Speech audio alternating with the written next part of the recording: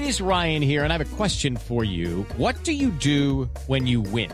Like, are you a fist pumper, a woohooer, a hand clapper, a high fiver? I kind of like the high five, but if you want to hone in on those winning moves, check out Chumba Casino. At ChumbaCasino.com, choose from hundreds of social casino-style games for your chance to redeem serious cash prizes. There are new game releases weekly, plus free daily bonuses. So don't wait. Start having the most fun ever at ChumbaCasino.com. No purchase necessary. VGW Group. Void where prohibited by law. See terms and conditions. 18+.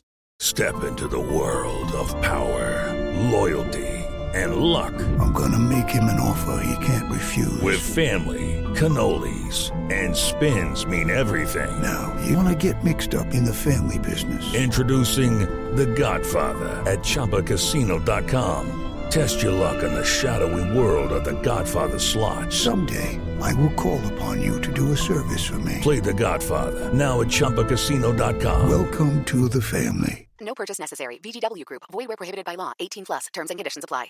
I'm Victoria Cash. Thanks for calling the Lucky Land Hotline.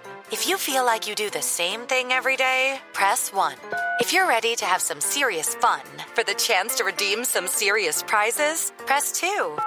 We heard you loud and clear. So go to LuckyLandSlots.com right now and play over 100 social casino-style games for free. Get lucky today at LuckyLandSlots.com. Available to players in the U.S., excluding Washington and Michigan. No purchase necessary. VGW Group. Void where prohibited by law. 18+. Terms and conditions apply.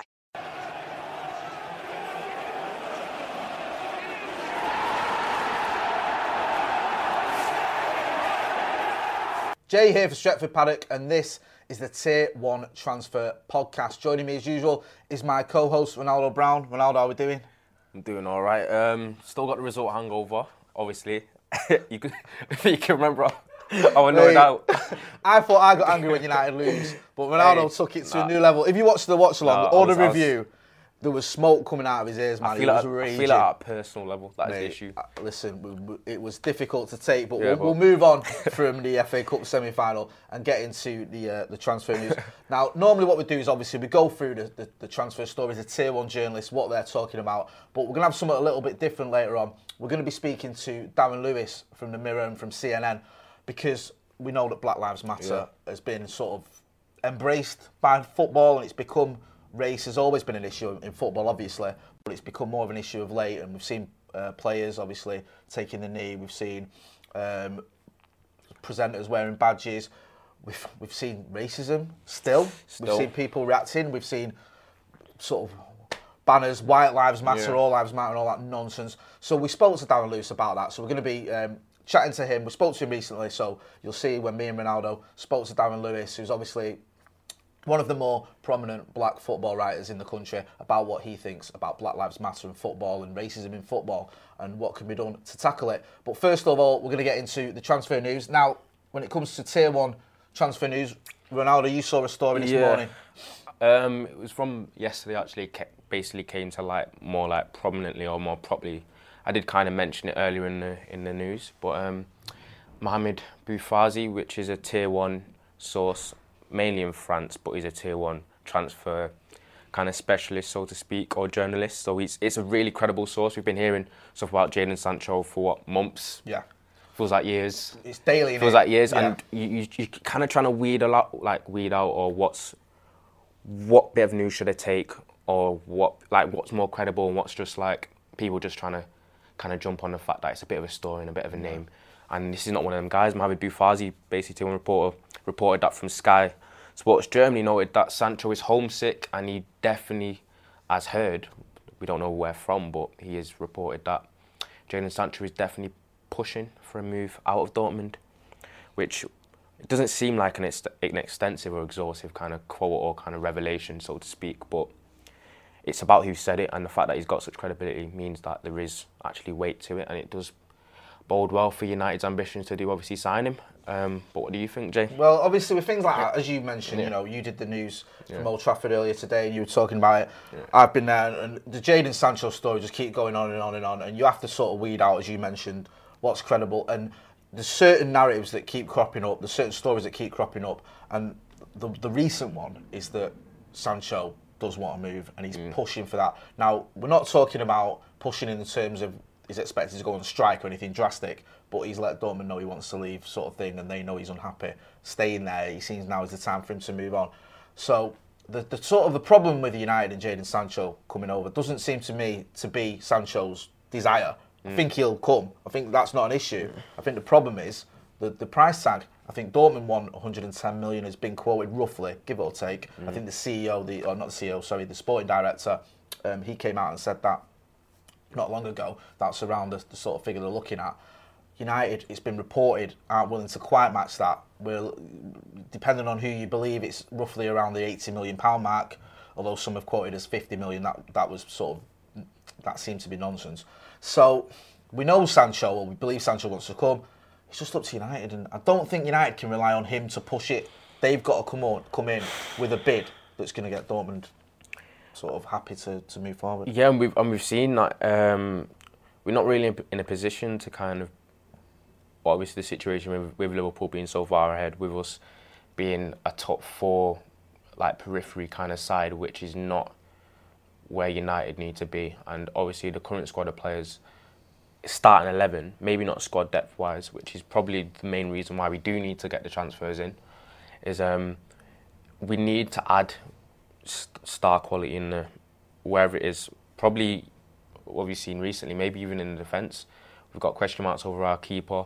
We've still got question marks over our 2 centre-backs. Well, recently, which is kind of difficult to say because we've gone so many games unbeaten, but there's you can still see these frailties there. There's not that kind of solidified confidence that you're just going to get nailed in Beckenbauer performances every single... Beckenbauer, Boris Becker performances against Chelsea. Never mind Beckenbauer.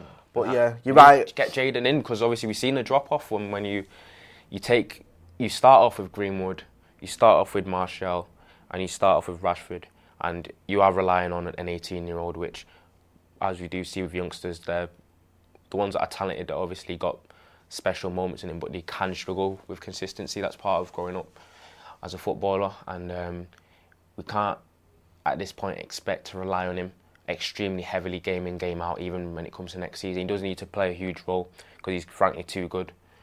But because obviously I'm saying that because people were kind of feeling like, oh, Mason Greenwood's kind of rise may lessen the need for us to get Jadon, but I don't think that is the case at all. You want as many star players in as many positions as possible, and you want to be able to adjust and change the teams without it resulting in the performance that you've seen against Chelsea, where we just completely fall off a cliff and you look half the side when you just change 1 or 2 players. And that is not how you win trophies. You need strength in depth everywhere, all over the pitch. And even if it's, I'm not saying you've got to have Pogba and then another Pogba on the bench, like behind him, just someone that's still got a bit of quality but can still do a serviceable job, where you don't go from a top 4 side with your starting 11 to a mid-table or upper mid-table Europa League side when you don't have him playing. That's basically how I see it. So when it comes to the likes of, should we get Jadon, should we pay the money? Pay the money, because you'll likely get back your investment when you're competing better, you're finishing higher in the table, and you get Champions League again definitively.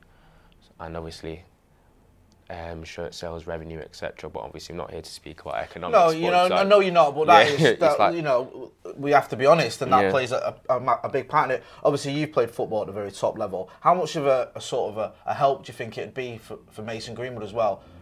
Or how much do you think it could help his career? Having that, not just that competition for places, but the team not be so reliant on him. Because we saw it on Sunday where he didn't start, Dan James came in, didn't have the best game, no disrespect to him, but he was very quiet. Yeah.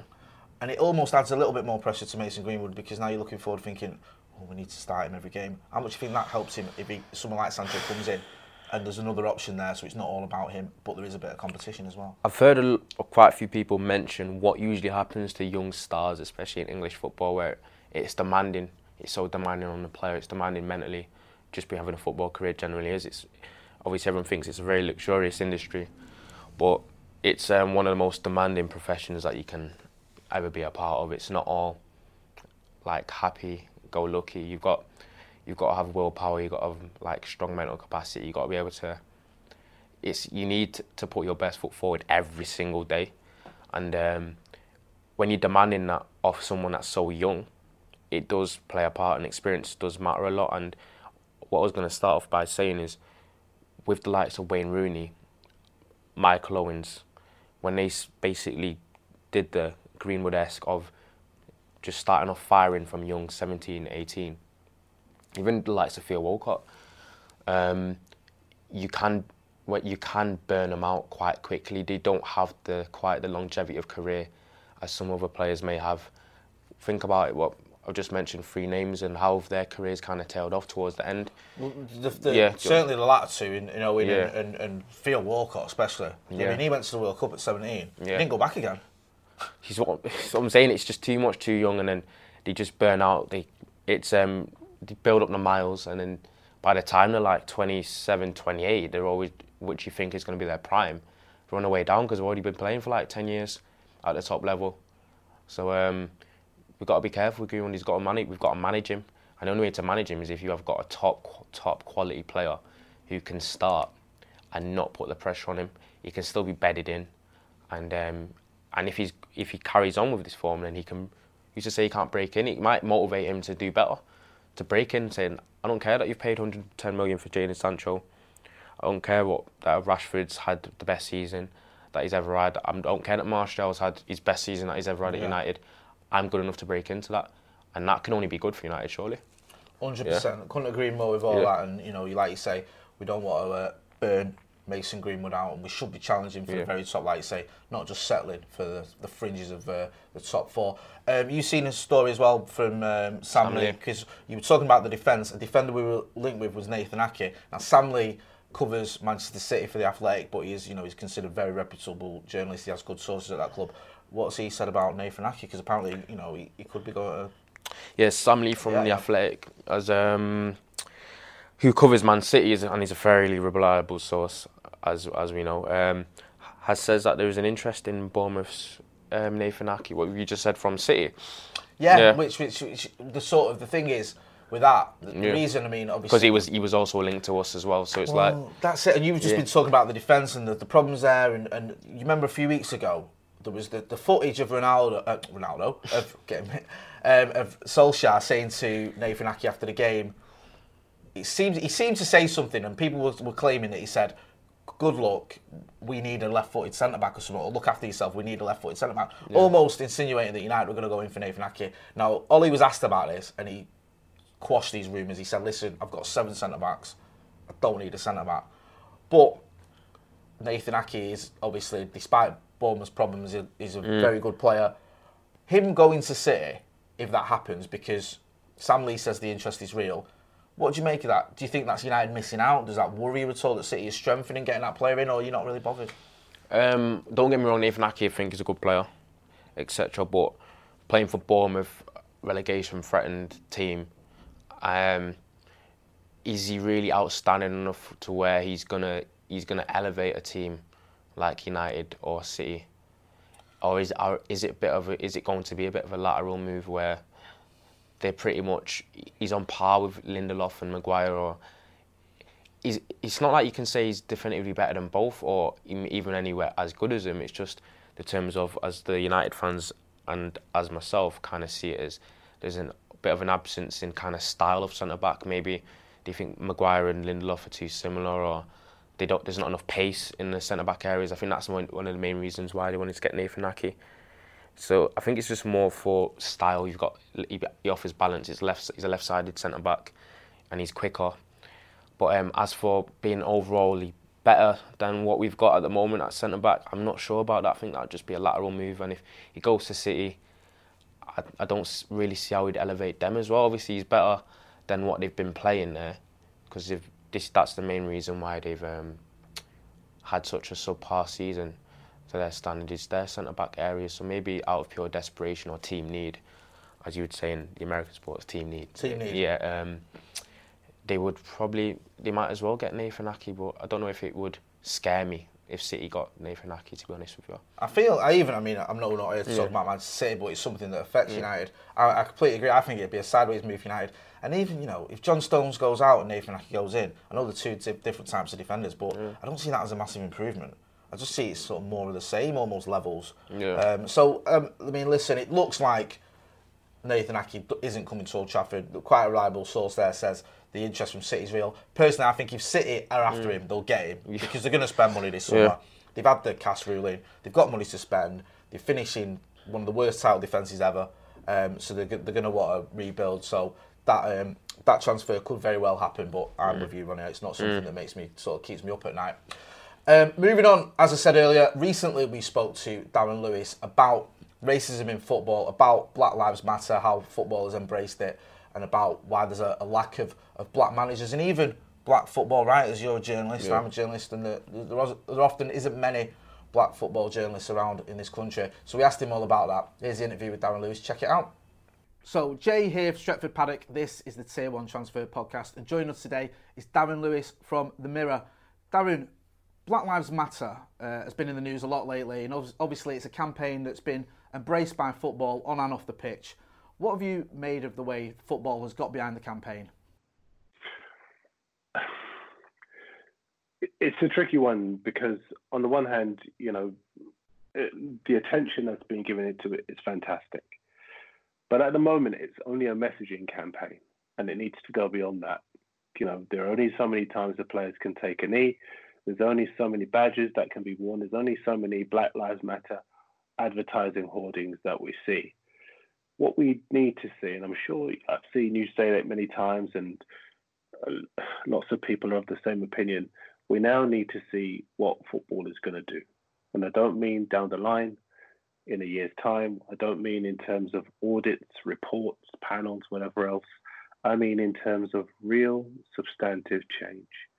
Also, I don't just mean on the pitch, I mean off the pitch as well. The broadcasters who cover football, where is the change at the top of their boardrooms, in their leadership teams? Because we are covering sport and we're all in the sport industry. But if you go into a press room, for example, the black people are generally the ones who are serving the food, and the people who are white, but most of them are the ones with the laptops. And that's just not for football, that's in lots of other industries as well. But the bottom line is that we still have a situation where the Black Lives Matter campaign is still a messaging campaign, and it needs to be more than that. Definitely. Like, kind of extending on from that, what do you feel like can actually be done at the top to kind of help with that? Give people jobs. None of it is that difficult. All of it is an easy fix. Make some more room around a table. The next time you have an opportunity, everyone, the interesting thing is people say, well, do they actually apply as though black people are a different species? As though there's a fascination around us. Like the white people are the ones who get up in the morning and go to work, put the suit on, and the black people are the ones who sit at home watching daytime TV. I've been on, you talk about black managers, that do they take their badges, which I still, even now, get asked whenever I do a story about the lack of black managers. I was on the UEFA,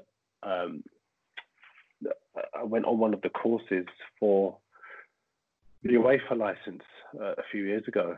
I think 2 or 3 years ago at St. George's Park. I was there with a small number of journalists who were helping the candidates with their media training. And let me tell you, black people were well represented on the course. Black ex-players take their badges. They get their qualifications because a number of years ago, when people wanted to defend the lack of black managers, that's what they would say. Do they go and get their qualifications?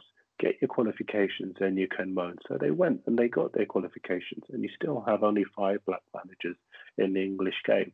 There are any number of people throughout the game who have qualifications to do a job in administration, in leadership.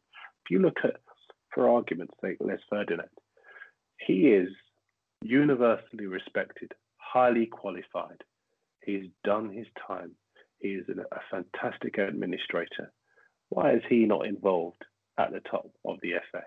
Why is there no place for him so that when black players look up, like Sterling says, if I look at the top of the FA, I don't see anybody I could relate to. They could relate to Les Ferdinand. Why is he not there? So when you say to me, what can be done? It's not difficult. You don't need, I keep saying it, you don't need audits, You don't need reports. Just give them jobs. I mean, we've seen a sort of a variation of the Rooney Rule in the Football League, but we know there's loopholes. I mean, I think if you don't have a shortlist and you just interview one candidate, then you don't have to interview a black candidate. What do you make of that sort of the Rooney Rule idea? Is that an option if it's done properly? No, because look, I'm not a fan of the Rooney Rule, if I'm honest, and I know a lot of black managers and potential managers aren't fans of it as well. Because in an ideal world, what you would want is for people to have the breadth of scope, if you like, and capacity to think outside the box enough to know that there is black talent and there is white talent, and all of it should be judged on the same level on its merits. But I think what we have in football is closed thinking. So somebody knows someone else who knows someone else who will be able to put a call in. And what we have to do is step outside of that closed thinking. And I certainly think that will change the more administrators we have. So we have, for example, the on-board scheme where black ex-pros go and they get their qualification in administration so that they can not just go for management jobs, but they can go for technical director jobs, chief executive jobs, jobs that give them power to make decisions over who they appoint. If you have that, then you have more of a chance of a technical director or a chief executive saying to an owner, we should maybe look at him for this role or him for this role. But at the moment, we still do have close thinking, and the Rooney Rule isn't going to solve that because we've had it for some time. Some people ignore it. Some people, to be fair, they abide by it, but other people bypass it because they already have the candidates that they want in mind and they go straight away for them. Right. When you've seen like black managers in the Premier League, it's usually through like caretaker roles, like for doomed or relegation threatened teams. Do you think this kind of has like a detrimental effect on like the way chairmen kind of look at black managers in general when they kind of apply to be offered the job? Yes and no. I think it's almost a perfect storm, really. And we've seen lots of people talk about this, but I think Les Ferdinand talks about it very well when he says, look, when I see players being interviewed, I don't want to see them talking about if I didn't go into football, I would have done something negative. I would have gone into crime. I would have done, because they aren't your only life choices. You know, footballers have a responsibility to present themselves in the right way so that they don't crystallize negative opinions that people who are from a different world, if you like, to them will have about them. But at the same time, you know, we have had the debate, I won't go into it again, but the debate about the way black players are characterized sometimes, not all the times, but sometimes in commentary. And then you get the abuse that players suffer all the time, and the fact that those players are kind of forced to relive that trauma again and again and again. But it's almost like a perfect storm of things coming together. And so sometimes insular custodians of football clubs don't see black ex-pros as an option when they should. And I think that we have to kind of break that perception. And if it means having that debate about language, which we're having at the moment, then we should do that.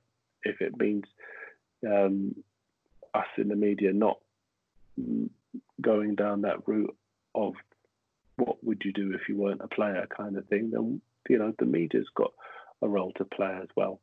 There are all sorts of things that we need to look at as part of this, because I think it's a whole game solution to this lack of representation. And that's not to accuse anybody or to criticize anybody. It is to say that if we all, and I think we all do want to change the situation, then we all have to play our part. Obviously, you're talking about you do want to see change, but on the other hand, do you actually expect change to happen?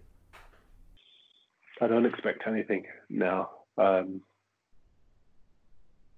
from our game, because I think that we've seen a lot of moments like the one that we can see at the moment, where we've been positive or optimistic about what we think is going to happen, only to be let down. I mean, if you go back to Sterling 18 months ago, and there was a big kind of wailing and gnashing of teeth, December 2018. And then 6 months on, more racist abuse. 6 months after that, more racist abuse. If you look at the situation involving Jonathan Lecco, where he waits 7 months for a resolution to his allegation of racism, and at the end of it, he says, "I'll never report racist abuse again," because by the end of it, I was made to feel like the victim.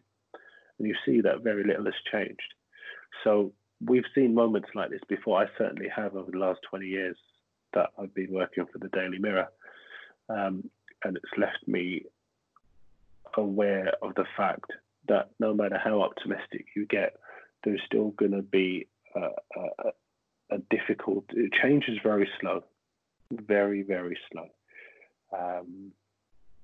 And my concern is that it will continue to be slow, because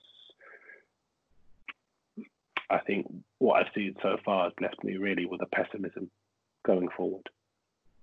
Danny, I mean, you touched on it earlier in terms of sort of black and non-white journalists. I mean, I've been in press conferences, Champions League press conferences, where the only non-white people in the room are the player who's up for interview and myself. What do you make of the number of black football journalists? Do you think there's enough, and do you think we can do something about that, or what can we do about that? We've got some excellent black football journalists at the moment. Adrian Kajumba works for the Daily Mail. Sammy Mockbell also works for the Daily Mail. Carl Anker, Ryan Conway, or Shane Thomas will work for The Athletic. Sachin Nakrani works for The Guardian. There are others as well. But having said all of that, you're right, we still do have situations where in some press conferences there are one or maybe even no black journalists. Now, I know the Black Collective of Media in Sport are doing a terrific job in attracting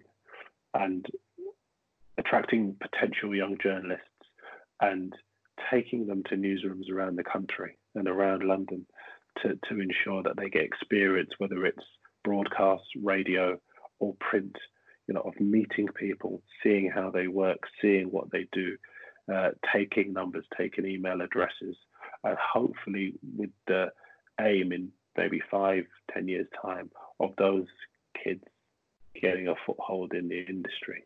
But again, you're talking about down the line, and certainly with a print industry that isn't recruiting, it's digital really that's doing the recruiting rather than print. There are obvious difficulties there, but I certainly think that what we're going to have to do is get a situation where digital is going to be the platform where we have a greater representation of young black journalists. Would you say from your own experience within the industry that you've kind of experienced your own kind of prejudice or setbacks of the like on your way up?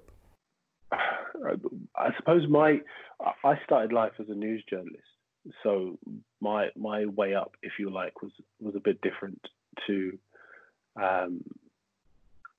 some other people's way into the industry. I mean, the Daily Mirror, right from day one, have been excellent with me in terms of the faith that they've shown in me and the space that they've given me to be able to develop my own voice and to be able to speak about issues that I certainly would say in the early days nobody wanted to speak about. And sometimes I'd write something and feel like the only person who has seen or heard racist abuse at a match. What's terrific now is that we've got the media who are a lot younger and a lot more willing to call stuff out than they ever were. But certainly in those first 4 or 5 years, it was as if I was watching a different game when I'd go to matches and hear racist abuse. The unwillingness to call it out because it would be he said, she said, it would be too much aggravation. For a variety of reasons, the unwillingness to call out the racism meant that most players literally had to put up with it because they knew that they wouldn't have allies in the media. Sad times. Well, I mean, we've seen, when it comes to sort of online abuse, we've seen some abuse recently. The players like Zaha, McGoldrick, Ian Wright, of course, have received online, and they've highlighted that, they've shown that, they've reposted it, they've took screenshots and shown that.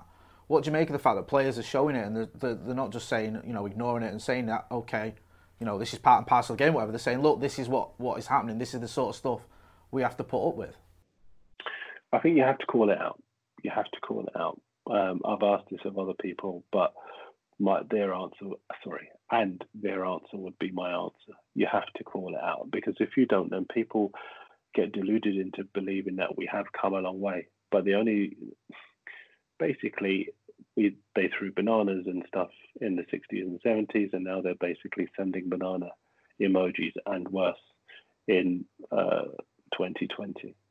So you have to call it out. You have to put pressure on the people who are claiming. If you look at Instagram's Twitter feed, one of their tweets basically says that we stand against all forms of racism. And yet you can still go on to Twitter and send a racist direct message to a black footballer or a black person. And so clearly that message doesn't mean that much. So listen, I was going to say I don't know what you do about online abuse, but I do know. You can put pressure on the social media companies to be able to take action, just as they do with people who violate their rules and regulations, but they don't do it anywhere near often enough, which is why players are still going through it. The only other solution is to come off it, but why should you have to come off it? Why should the social media companies not deal with it as they should? For a lot of people, there is a resignation. What are you going to do? But I think we all really should be coming together to get the social media companies to do more. You touched on it earlier about some of the sort of the treatment that Raheem Sterling had, for example. We've seen it here at United with some of the treatment in the past that players like Paul Pogba or even Marcus Rashford have had, especially with Rashford and Sterling in particular. I mean, they've done so much sort of positivity lately that you've seen so much good press around them. Do you think that could be a sort of, I don't know what to say, a turning point, but a step in the right direction? Because it's almost like now if certain people or certain journalists or whatever or newspapers are going down that road that they've been down in the past, people are going to call them out on it because of so much positivity around players like the ones I mentioned, like Sterling and Rashford and others. Well, the thing about Sterling and Rashford is that they are high-profile players doing good things. It's very hard to write negative things about players who are doing good things. And generally, the negativity is generally in the front pages rather than the back pages, as much as I've seen. But, when Sterling talked about the Instagram posts, it's no secret that journalists wrote themselves pieces suggesting that maybe they'd used unconscious bias when they had written pieces previously. So, that's not my opinion. That's their own words, both on TV shows and in print as well. But here's the thing. It's more about the players that are not A-list players. It's more about the players that don't play in the Premier League. It's more about the players that aren't fashionable, who don't generate those column inches. They're the ones who really we should be focusing on, who don't score hat-tricks every week or change government policy. They're the ones who get the rough end of the wedge, because you still see that when they complain about their treatment, people aren't as willing to listen as they are to your Pogbas, your Lukakus, your Rashfords and your Sterlings. People are more willing, actually, to dismiss them. I mean, if you look at, for example, somebody like Danny Rose. Danny Rose, for me, speaks superbly on a number of issues. And he says stuff that is uncomfortable to listen to, but absolutely the kind of thing that we should be listening to. And he is characterized as a troublemaker, as a moaner. Oh, if you're going to leave football as soon as you get to the end of it, you might as well go now. Do you actually like football? Now, I'm sorry, but Danny Rose has every right to raise the fact that he's operating in a game that doesn't protect black footballers. he's got every right to point out that there is no point taking your badges, because as hard as you work to get your badges, football doesn't want to give you a job as a manager. Why? How do you know that? Because you look at the numbers now, 91 clubs in this country, 5 are managed by people who are black or brown. He's got every right to raise those things. But the point is that people don't want to hear those things. And with the people that they don't want to hear those things from, it's okay to characterize them as troublemakers, as moaners, as disruptors, as people that you don't want to be around. But I'll tell you, Danny Rose speaks the kind of truth that football needs to hear and still doesn't want to listen to. Definitely. Do you kind of think in the aspect of like managerial prejudice towards like the lack of black managers represented at the top level, do you kind of think it's because it's harder to kind of quantify like how good a manager is?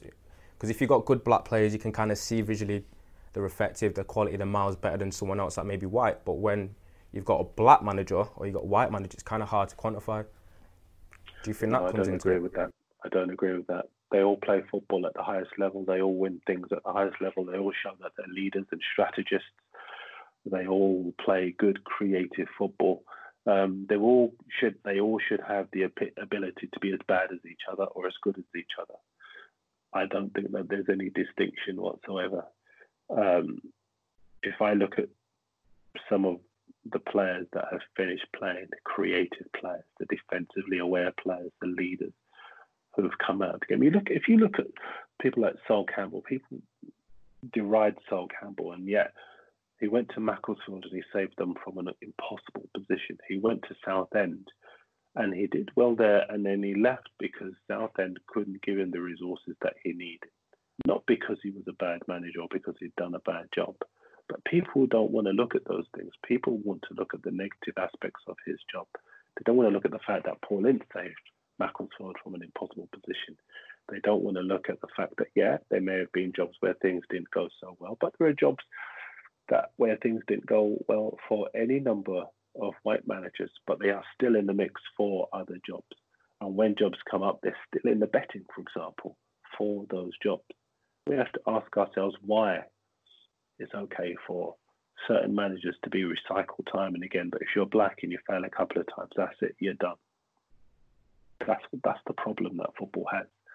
And I'm thankful enough to be in a position where I don't have to worry about the ramifications about being honest about that, because I don't think football is honest enough about the fact that there is still a barrier, a very, very strong barrier, keeping capable ex-players from getting jobs in management.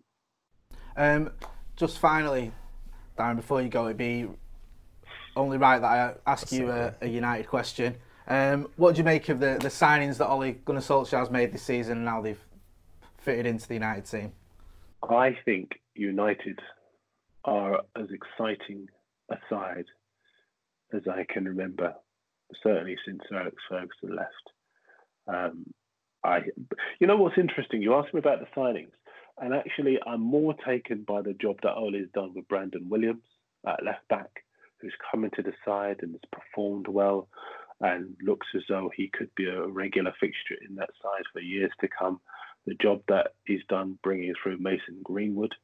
I was talking to somebody today who was saying he'd rather United stay with Mason Greenwood and develop him and nurture him and give him the game time than go and get Harry Kane for big money. Because Mason Greenwood, he is just, and this is my opinion here, and I tweeted it the other day, I think he's a fireball of anticipation and composure and ruthless finishing. He is just an edge-of-the-seat player who can produce a goal out of nothing. And the job that Ole's done, nurturing him, bringing him on, keeping him in check, and then unleashing him. I mean, now he is demanding to be put into the first team, and he's responding to that as well. Bruno Fernandes, no-brainer, terrific player. And, you know, the whole Pogba situation, what's the connection between Pogba doing well in this United side and Pogba doing well at Juventus? He's surrounded by quality. When you put quality around a player like Pogba, you get the best out of them. And now, if you're a United fan, you go to a game with your chest puffed out and you've got a bit of anticipation and excitement going into it because you know that you've got a group of players that are going to deliver. I would, if I'm allowed to, suggest that if you bought a commanding centre-half to play alongside Harry Maguire, I wonder if you need another midfielder as well. I know you've given the Matic a new deal, but I'd like to see some younger legs in midfield as well, and maybe a right-sided player as well. I mean, if Willian was available, he'd give you some terrific class down that right side. I know he wants a longer deal than lots of clubs are prepared to give him, but if he's available, then you could get him. I think you'd have a side that's capable of challenging for the title next season, because then you'd have goals in the side, you'd have creativity in midfield, you'd have that defensive solidity. I know you've conceded a couple of goals, but overall you've actually not been that bad since Boxing Day last year, but you still do have that capacity for a quick player to take advantage. I'll just do that bit again. I still do think that if you look at the side now and you go right through the side, in attack, you're very strong. In midfield, you've got that balance between Pogba and Fernandes. At the back, though, defensively, you still do have a mistake in you. And I think that if you can address that, if you can get somebody who can come in and really give you the kind of leadership that Liverpool have with Van Dijk, that City had with Kompany, I think you'll really, really be strong contenders for challenging, at least for the title. De Gea's class. I can't believe that there is even a debate about Henderson coming in to replace him. I still think that with a good side and you get him back on his day, he's far better than Henderson. I think he's got a bit of learning to do.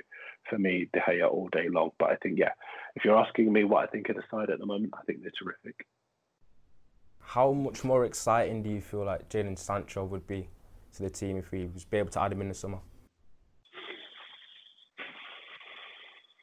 I'm already on the edge of my seat with United at the moment, so I'd probably fall off it if Jadon Sancho was to arrive. But, again, his quality, he's quick, he's composed. In combination with the other players that you got in that forward line, he'd be terrific, but it costs a hell of a lot of money, and I don't know if United are willing to pay that money, given the concerns around football at the moment. I know that his club want probably close to £100 million now. To be fair, Bayern Munich wanted a similar amount for Leroy Sané. City wanted a similar amount for Leroy Sané, and they ended up getting around half that. So it may well be that Dortmund are being unrealistic, but certainly if he was gettable, then he would absolutely improve that Manchester United. So I think we're all agreed about that. It's not really rocket science, me saying that. But I think anyway, you look at the team now and you enjoy watching Manchester United for the first time in many years. And I think they're going to be terrific. Darren, that was great chatting to you. I really appreciate you coming on the channel and the support you've given us. It was really good stuff, and hopefully we'll be able to talk to you again soon. No problem. Thanks for having me on. Thanks a lot, Darren. Cheers, mate. Cheers.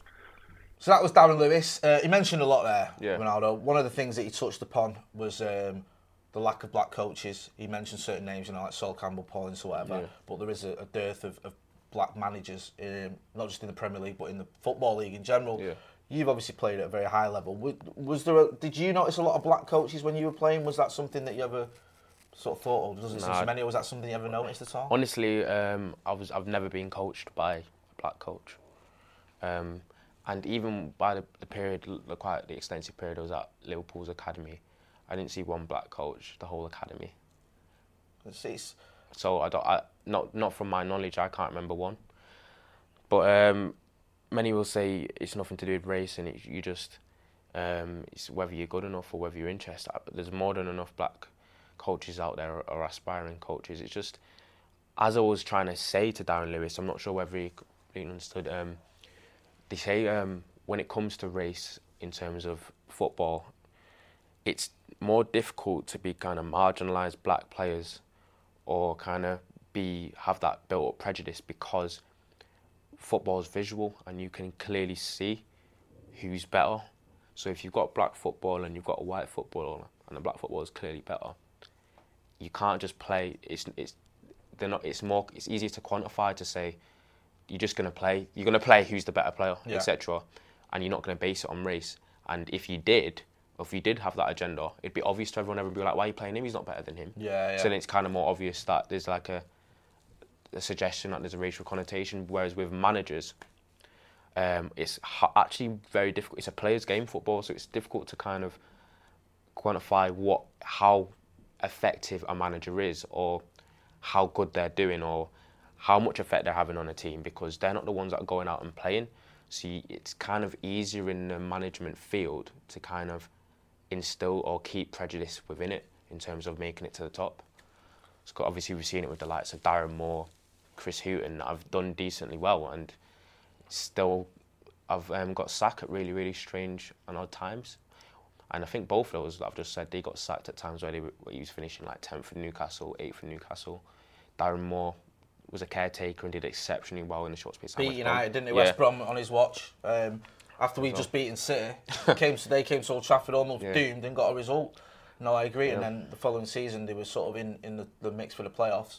Yeah. And they sacked him, and it was a bit of a shocker. Another thing we touched upon with Darren Lewis as well, which is a subject sort of close to my heart, was whether there's enough black football journalists. Yeah.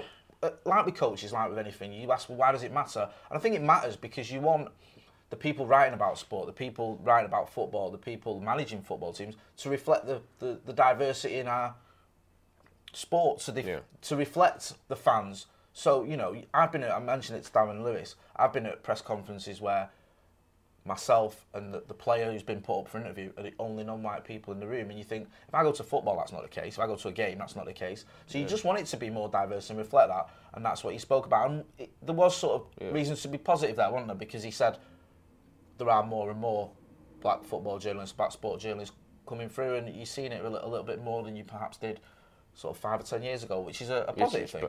Exactly. Obviously, any progression is good progression, but it's just about getting to an even playing field. They do often say, it's a bit deep, that they say that equality is like, it's just a charima or whatever. I think that's the term.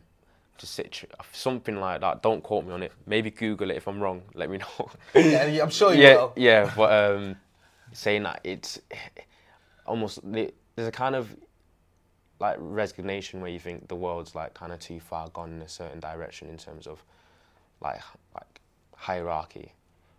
That's obviously not been, it's kind of instilled, like institutionally in terms of like race, that maybe it won't ever be like completely even, but if we can get close to, then it's only right, it's only the human thing to do. Obviously you want to be, as a black person in general, as any person of colour, when you want to aspire to do a job, you shouldn't have to think about whether you are the right colour of skin to be successful in it. So no, absolutely not. That's right. You just want it to be a sort of level playing field, and everyone to get the opportunities. And you want to see diversity in media. This is what a lot of the people who've been critical of Black Lives Matter or critical of that sort of, I think, don't see. It's not about making one set of people better than the other. It's about equality. It's about it being fair. That's what people are asking for. And I thought Darren Lewis did a great job of sort of summing that up and explaining that and some of the challenges that football faces, which society faces as well. I was going to say, I don't think there's much more that needs to be said. I think Darren Lewis said... So it's quite a deep Tier 1 transfer podcast today, but as we mentioned earlier... relevant in the time. Yeah, so. It'd be remiss of us not to talk about that topic, and also, we've covered the transfer stories as well, the Tier 1 journalists are speaking about. Listen, get involved in the comments, let us know what you think. Do you think Jadon Sancho is going to end up at Old Trafford? Would you like to see him at United? Is he the player that we need? Are you saddened to see that we may well be missing out on Nathan Aké if we were even in for him? Is he a player that you want to see at Old Trafford? And do you think football is doing enough for equality and diversity, or would you like to see bigger strides made? Ronaldo, thanks for joining us. Thanks for joining us. You're the co-host, you're not joining me. Thanks for that. Make sure you check out Ronaldo. He's all over Twitter as well. Sidekick. Acting like I'm the leader of this. And as always, on Stretford Paddock, we'll be having a daily paper talk from Old Trafford. We'll be having a podcast. We'll be previewing the West Ham game that's coming up as well, and we'll have the watch-along. Hopefully Ronaldo on the next watch-along won't be looking like he's ready to kill someone. I've been Jay, that's been Ronaldo. This has been the Tier 1 Transfer Podcast. Thanks for watching.